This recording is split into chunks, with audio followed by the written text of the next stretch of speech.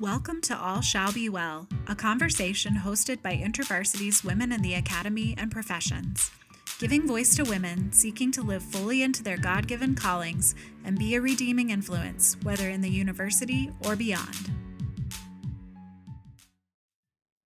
This is Caroline Trisick, and on this episode of All Shall Be Well, Conversations with Women in the Academy and Beyond, our guest is Jamie Ong.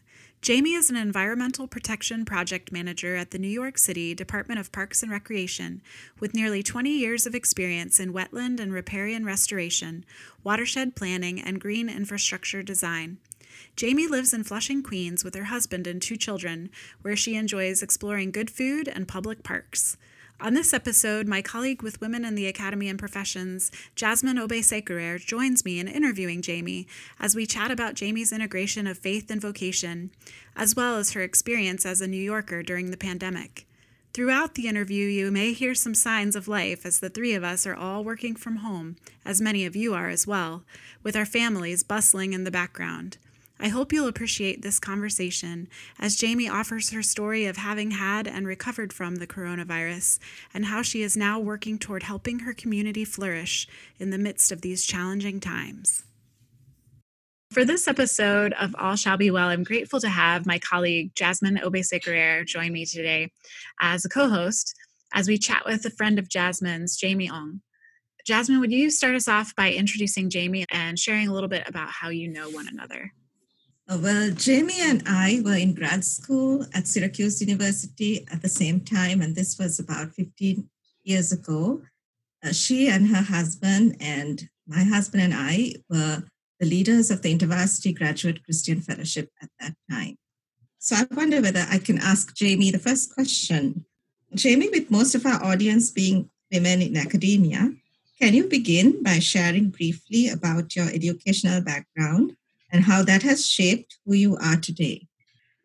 Sure. Thanks, Jasmine, and thanks, Caroline. It's such a joy to be with you today. In terms of my educational background, I studied natural resources, which is like environmental science. I did my undergrad at Cornell University, and then after a couple of years, went on to the SUNY College of Environmental Science and Forestry in Syracuse, which is where I met Jasmine and her husband. And there I did a Master of Professional Studies in Environmental Science, as well as a joint degree, Master of International Relations at the Maxwell School at Syracuse University. Great. Thank you so much for sharing about your journey. And then can you also share a little bit about your faith background and how that has shaped you as well? So I became a Christian probably fairly young. I think I had a pretty unique background in that my family, I don't come from a Christian family, but my aunt brought my sister and I to church when we were very young. So we grew up in the church, but our parents are still not believers. And I think because of that, I really had to be mindful and intentional about choosing, once I got older, choosing to go to church and choosing my faith. And I think, in some ways it's a little bit discouraging and hard to grow up with non-Christian parents, but I think at the same time, it's been a real sanctifying process for me. We continue to pray for them. And then also just it's given me a chance to really be reflective and knowing who I am and why I believe what I do. And, of course, all of that goes into how I make my decisions, my daily life, my parenting. I have 2 kids. It goes into my work and just recognizing that every day is a gift. So question 2, and maybe you said this earlier when you were talking about your educational background. Geographically, I know you're in New York City now. Did you grow up in New York City as well? I did. Yeah, I was born in New York. We lived in Brooklyn when I was first born, then moved to Chelsea, Manhattan in the 80s when it was kind of a scary place to live. Like there were mostly nightclubs. We didn't go out at night after dark, essentially. Mm-hmm. And so it's been really interesting to see that neighborhood and the entire city grow over the last, 30, 40 years almost now. And, first the Barnes & Noble came in, and then all the luxury condos and franchise restaurants came in, and the city continues to change for sure. And, when I was in school, I didn't go to school in New York City. I worked in California for a couple of years and then came back to New York City, ultimately got married and had kids and had a family in New York City. So it's definitely part of my DNA, I would say. Mm. So Jamie, can you tell us about your current vocation and how your faith informs your work? Sure. I am a ecologist and scientist at the New York City Department of Parks and Recreation. And so a lot of people, when they hear Parks and Recreation, immediately think about the Amy Poehler show, which is excellent. And I have been watching more of that during this time because we all need a little bit of a break. And, there are certainly similarities that I can share, I guess, about in another forum. But in any case... Oh, you could always share them now. I'd find it interesting, but I'm a big fan of Parks and Rec. Nice. People are always surprised when I hear... I actually work in a division of the Parks Department called the Natural Resources Group, and my focus is on wetlands restoration. So I work to study and monitor and protect, conserve, and build more wetlands all throughout the city. And that includes salt marshes, freshwater wetlands, rivers, and streams. And so, generally people's first reaction is, I didn't even know those things existed. Those habitats existed in New York City. And what I always respond back to them is that there's actually 20,000 acres of natural areas in New York City. And I've shared with you a map here that in the light green has all the parkland. So all the city parks, so when you think of Central Park, most of Central Park is, you've got the skating rink and the bike paths and the lawns, and those are all important recreational areas. But then you also have the natural areas, which are in dark green. So there's very specific natural areas in Central Park. If you're looking at Manhattan, the center of Manhattan, that rectangular grid. And that's, where you get your forests and your native animals and all kinds of beautiful plants and interactions that people need, I think, in urban areas, especially in urban areas where you don't have access to them as readily as in other places. And I think more specifically, you'd have to say that about 11%, almost 12% of New York City, all of New York City is actually natural area. So that's much larger than people would expect. And that covers all of the boroughs of New York City. So Staten Island, the Bronx, Queens, Brooklyn, and Manhattan.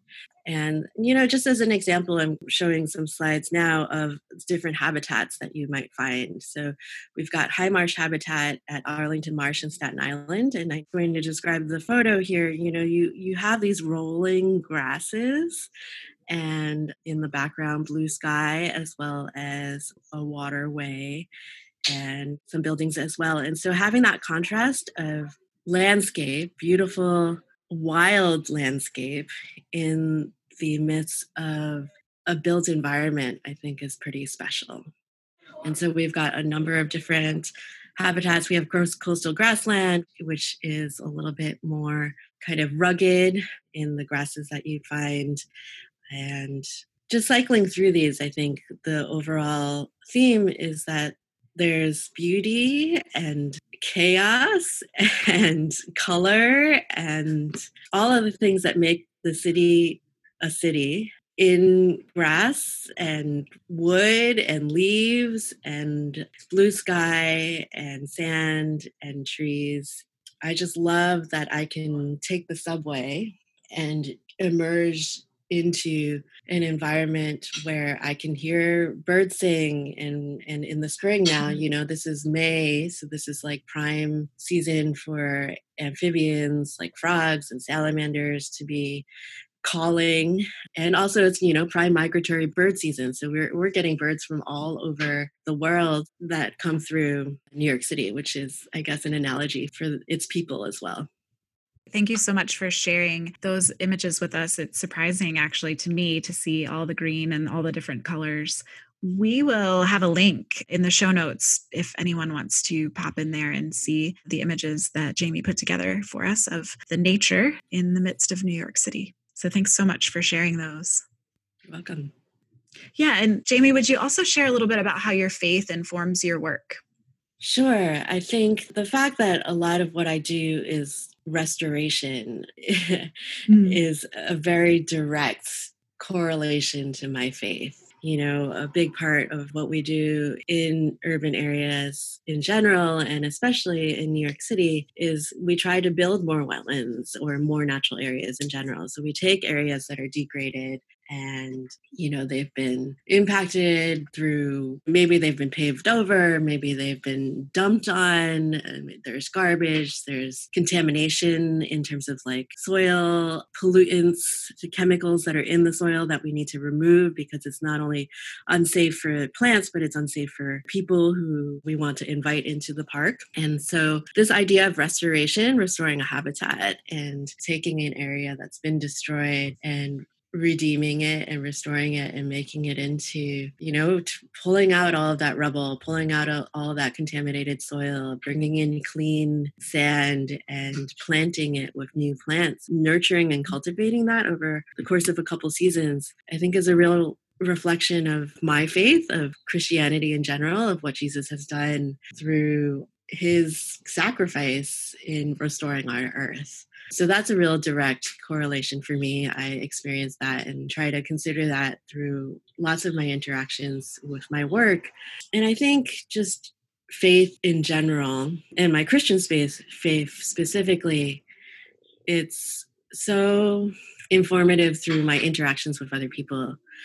With my coworkers in particular, it drives me to be more patient and be more loving and to see people not as I'm inclined to, you know, often I'm inclined to see them as, at best, see them as inconveniences, at worst, to see them as as all kinds of things that are worse than that. And you know, I think God calls us to see them in his image and to be able to work with people in that context. And so that I try to remember that in my interactions.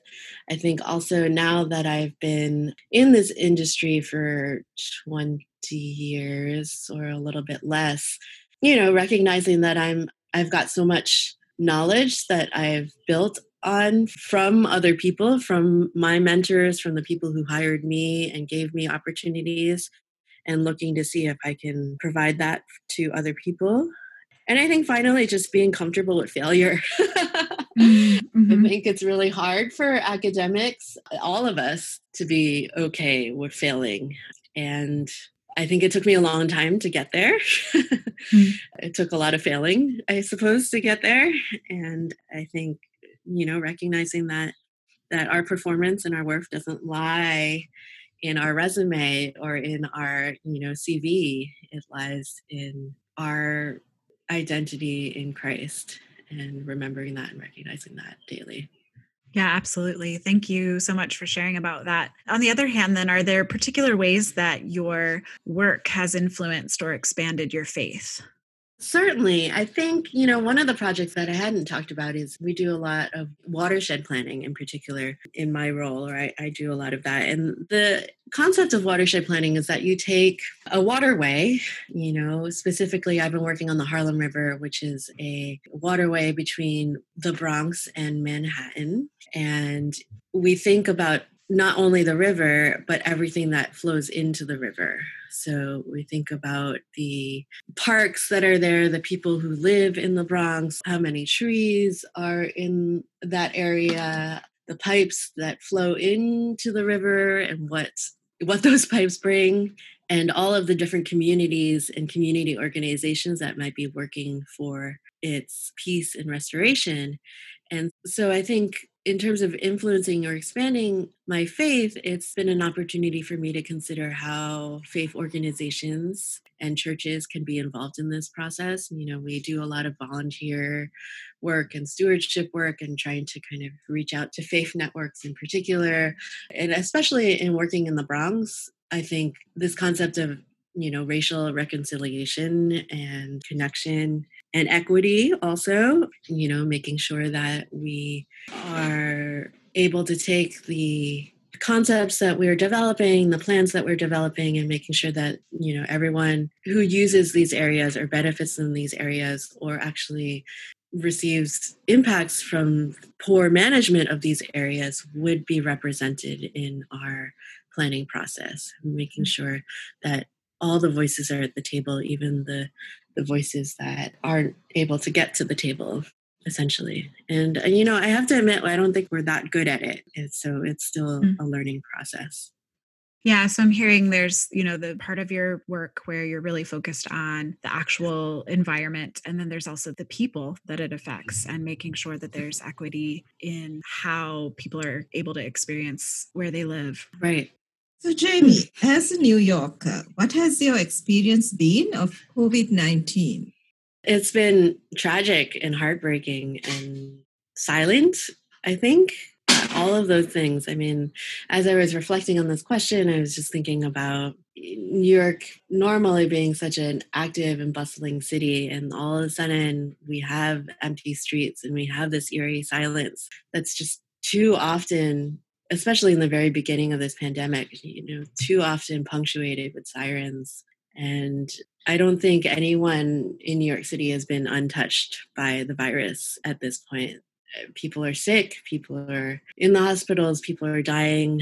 It's really, people are lonely, people are hungry, people are worried about their next paycheck, if it's even coming. And so it's a dark time. I think for me specifically, I've been sick from the virus. I've had to be isolated from my family. And thankfully, we've got people around us who sent us chicken soup. And, we had a nurse friend who told us to go to urgent care when I think it was a critical point in my illness. And I think being really thankful for that community, thankful for people's prayers. We had a lot of people praying for us. And also, I think trying to figure out, like everyone else, like church in our living room and how we as a church can continue to protect or continue to meet with and to support our families and congregants when we can't physically see them, and also how we as a church can do the same for our community. I mean, we've got people who are volunteering with local community organizations to provide food to seniors. We volunteer monthly, or we did monthly at a nursing home in our neighborhood in Flushing, Queens. We're based in Flushing. Go Flushing. And, we volunteered at that nursing home monthly for 20 years almost. And we've got congregants who have grown up with those grandmas and grandpas in the nursing home. And we were just so devastated to hear of the tragic loss and lack of support and poor conditions in that nursing home. And we're able to provide masks and electronics, iPads, so that family members could communicate with their loved ones in the home. We've been trying to advocate for them through our elected officials. And so there's a lot of ways for us to take this brokenness and seek the peace of the city for it, seek justice, and recognize where that justice ultimately comes from. Yeah, thank you, Jamie, for giving a snapshot of how it feels like to live in New York at this time. And I just want to ask you a couple more questions about specific things that you might have experienced. And one part is isolation while being a mom that you experienced being a patient with COVID-19. And the other part is being in a healthcare facility. What was the experience like in a downstate healthcare facility? What did you observe of the atmosphere? Yeah. Well, I can certainly talk about both. Our kids are both doing remote school right now. And, even at first, there's that tension of whether or not we should take our kids out of school. And when the remote school was decided, when that decision came through, how long it would be, and all of that uncertainty combined with the uncertainty of work and whether or not, I still had to take the subway to the office. There was a time before my workplace figured out work from home capabilities, and, I'm super thankful for that.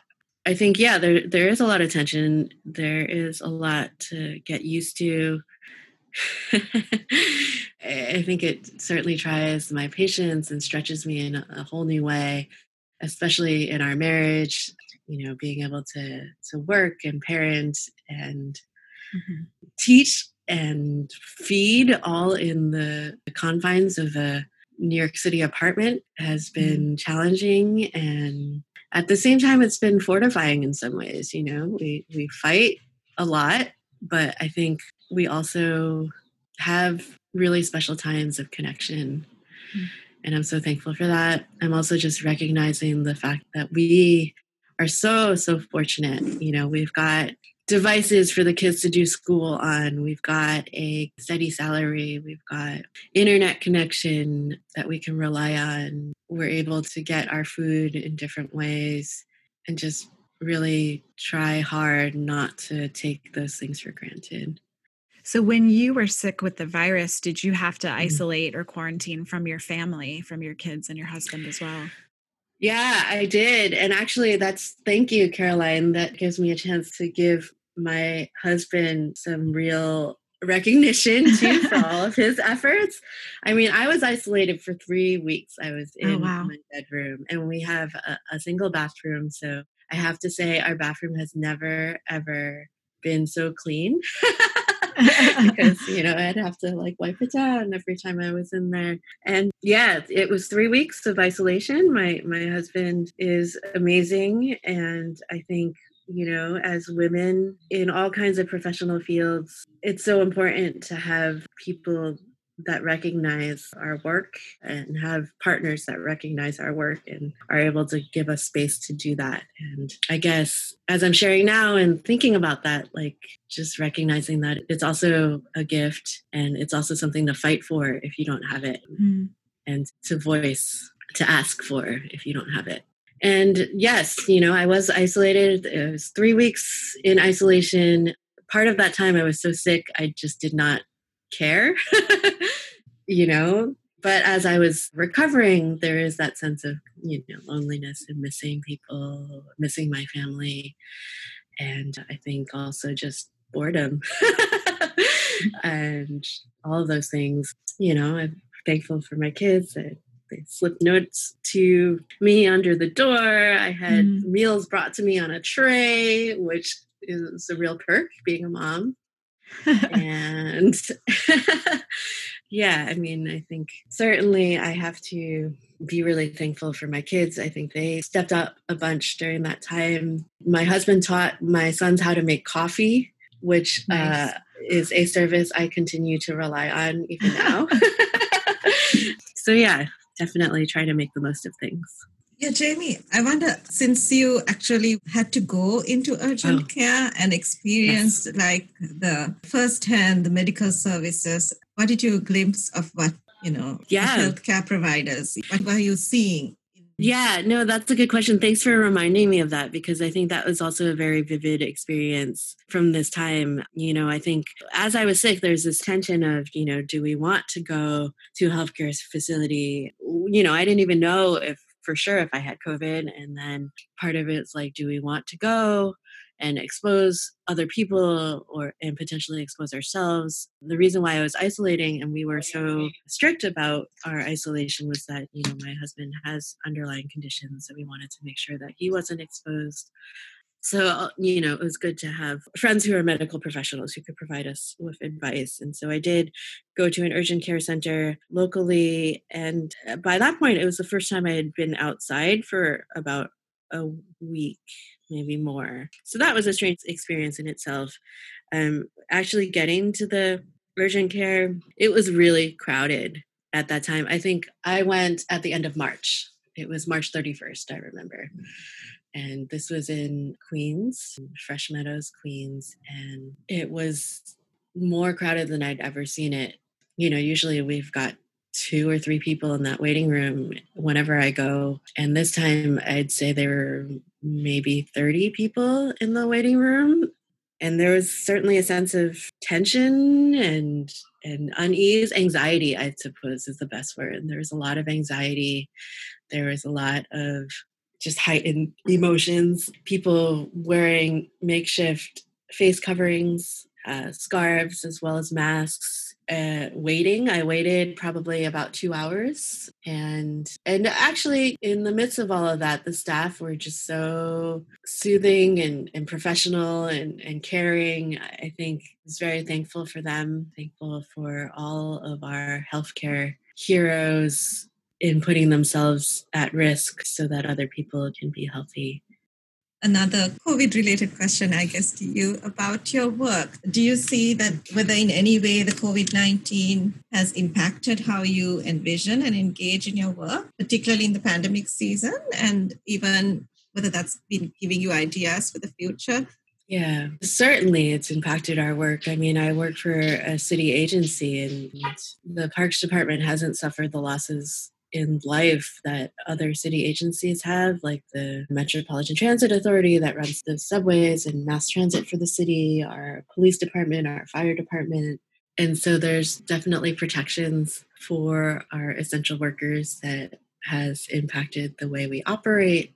All of our work, as much of our work as possible, is moved online, moved to remote platforms. And so in some ways, being able to take advantage of that has been really eye-opening.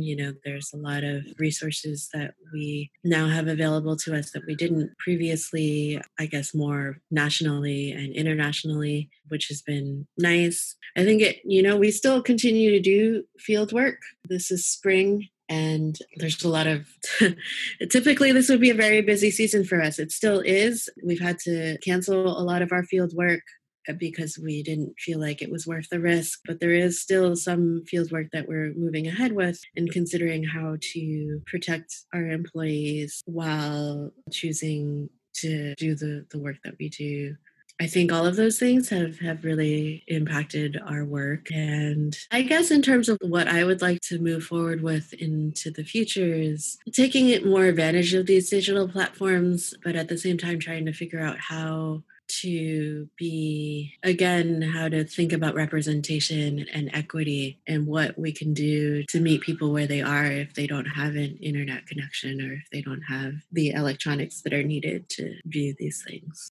Yeah, thank you so much for sharing, Jamie, about not only your experience of having the illness and your experience being in the urgent care facility and isolating from your family, but also just how you're considering the ways that this is going to impact or change the way you see your work, right? And I think we're all kind of thinking through that question in a lot of ways in all our areas of work. How does this shift the way that we do what we used to do? It's definitely changing us in all sorts of ways.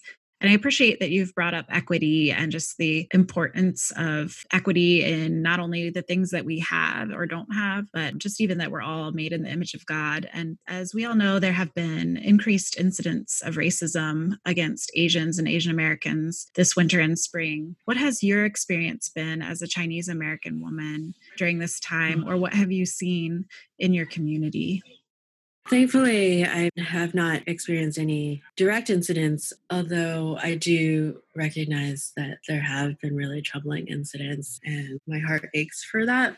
I think my specific experience has been through our community. We do live in Flushing. And so even early on, before the stay-at-home orders had come through, there was a real lack of business and discrimination that we felt on behalf of our Flushing business owners. Mm-hmm. And I think for all of the Asian communities in New York City. And so, we as a family, tried to be really mindful about patronizing those establishments. I remember going to have dim sum at our local, or going to have breakfast at our local Chinese restaurant. And, at a time when the restaurant would be full and packed and lines out the door. And it was probably about 10 to 20% full. And this is a place we go to fairly often. So we know the wait staff there. We know the employees. And I think, we tried to give them an extra tip. And just in general, I think they were really grateful for our business.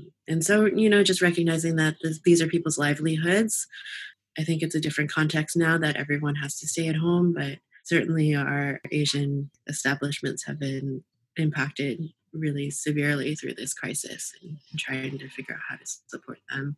I think, especially for me, my mother-in-law's family is in Wuhan. And so early on, they were very, very in our eyes, to my husband and I, we felt like they were overreacting at that point.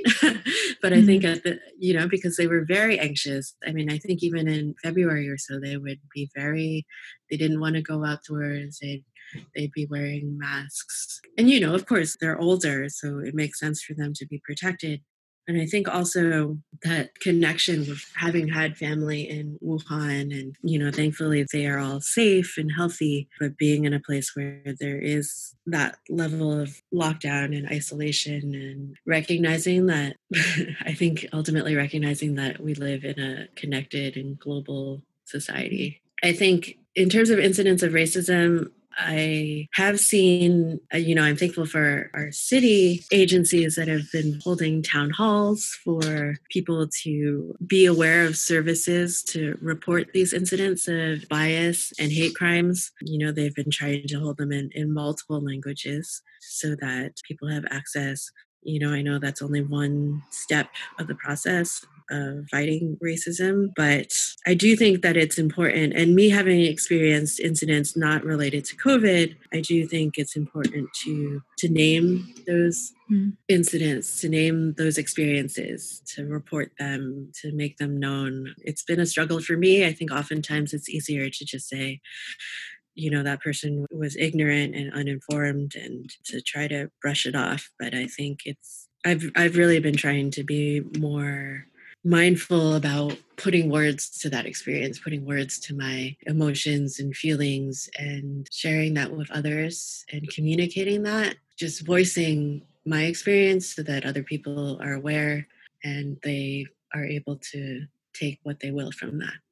Thank you, Jamie, for sharing about your perspective in that area. I'm curious, too, if you could share briefly, if you have any sense of what life is like now in Wuhan.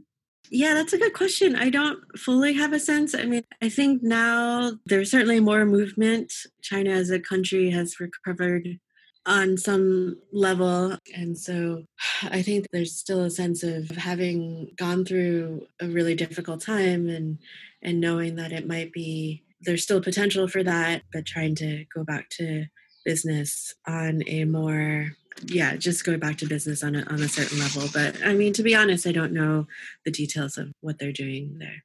Sure. And I think selfishly, I ask that just because I think a lot of us are looking for hope and hoping to hear, oh, it's better there now. And therefore, that means it'll be better here soon, right?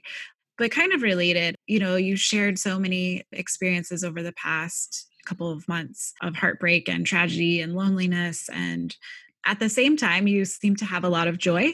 And so I'm curious about, as we're all sort of looking for hope these days, where are you finding hope? Yeah, it's hard. I think you have to look for it. You really have to search for it. Hope is not going to be in front of your face in a time like this. And I think I find hope in the fact that the flowers are blooming regardless, despite everything else. I think I find hope in the drawings that my kids sketch for me when I was sick. I find hope in my community and how they supported us during this time. I find hope in the fact that our church has really turned to prayer and seeking God in this time of just hopelessness around us. I think ultimately it's all of those things that I described, they come from God. They come from this ultimate hope that we have, right? Of restoration and redemption, of all things being made new. And, we're not there yet. Frankly, we just have to be real about that fact. We're absolutely not there yet. But I do try to remind myself, and I do try to look ahead to this ultimate restoration where every tear will be wiped away. That sense of that image of comfort and peace and growth still continues to be really moving to me. Jamie, we like to conclude the podcast with the same question to all our guests. Is there a particular quote, a scripture, song, or other set of words that have been meaningful to you lately? And can you share about why it resonates with you at this time?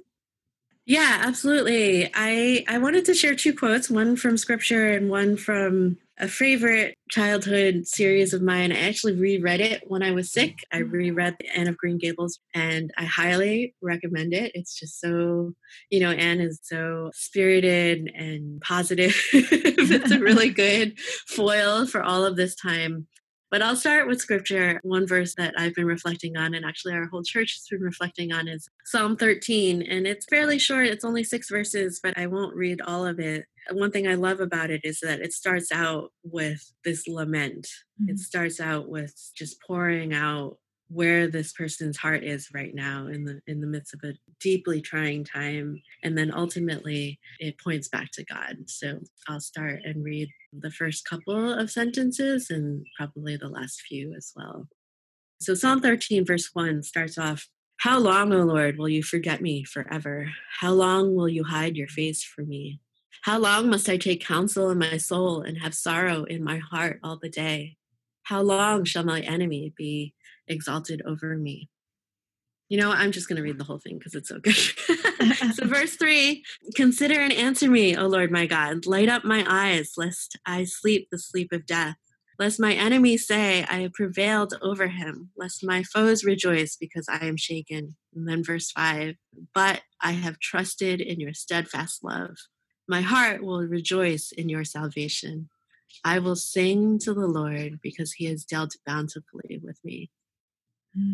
And then I'll move on to Anne Shirley by L.M. Montgomery in the first book, Anne of Green Gables. This is right after her adoptive parents pick her up, even though they weren't expecting her. And this is on the eve of her being sent back to the orphanage. And if you don't know the story, it kind of unfolds from there. But on that first night, her adoptive mother wants her to pray. And, Anne's never prayed before. So one of the things that she says is, "If I really wanted to pray, I'll tell you what I do. I go out into a great big field all alone or into the deep, deep woods, and I'd look up into the sky, up, up, up, into that lovely blue sky that looks as if there was no end to its blueness. And then I just feel the prayer." And I just love that. I think a lot of times we don't have the words. We don't even have the time or the presence of mind to sit down and articulate a prayer, but God still hears our feeling prayers. That's beautiful. Thank you so much for sharing. And I'm glad that you read all of Psalm 13 as well. That's wonderful. Well, thank you so much, Jamie, for this great conversation. I appreciate you sharing your story and sharing your experience these days about your work and faith. We're so grateful. And thanks to Jasmine for co-hosting this time around. And I hope everyone enjoys this conversation. Thank you. It's been such a joy. Thank you for joining us for this episode of All Shall Be Well, Conversations with Women in the Academy and Beyond. This is Caroline Trisick, and information about our guests can be found on our podcast page at thewell.intervarsity.org/podcasts. This has been a production of Women in the Academy and Professions, a focused ministry initiative of InterVarsity Christian Fellowship USA.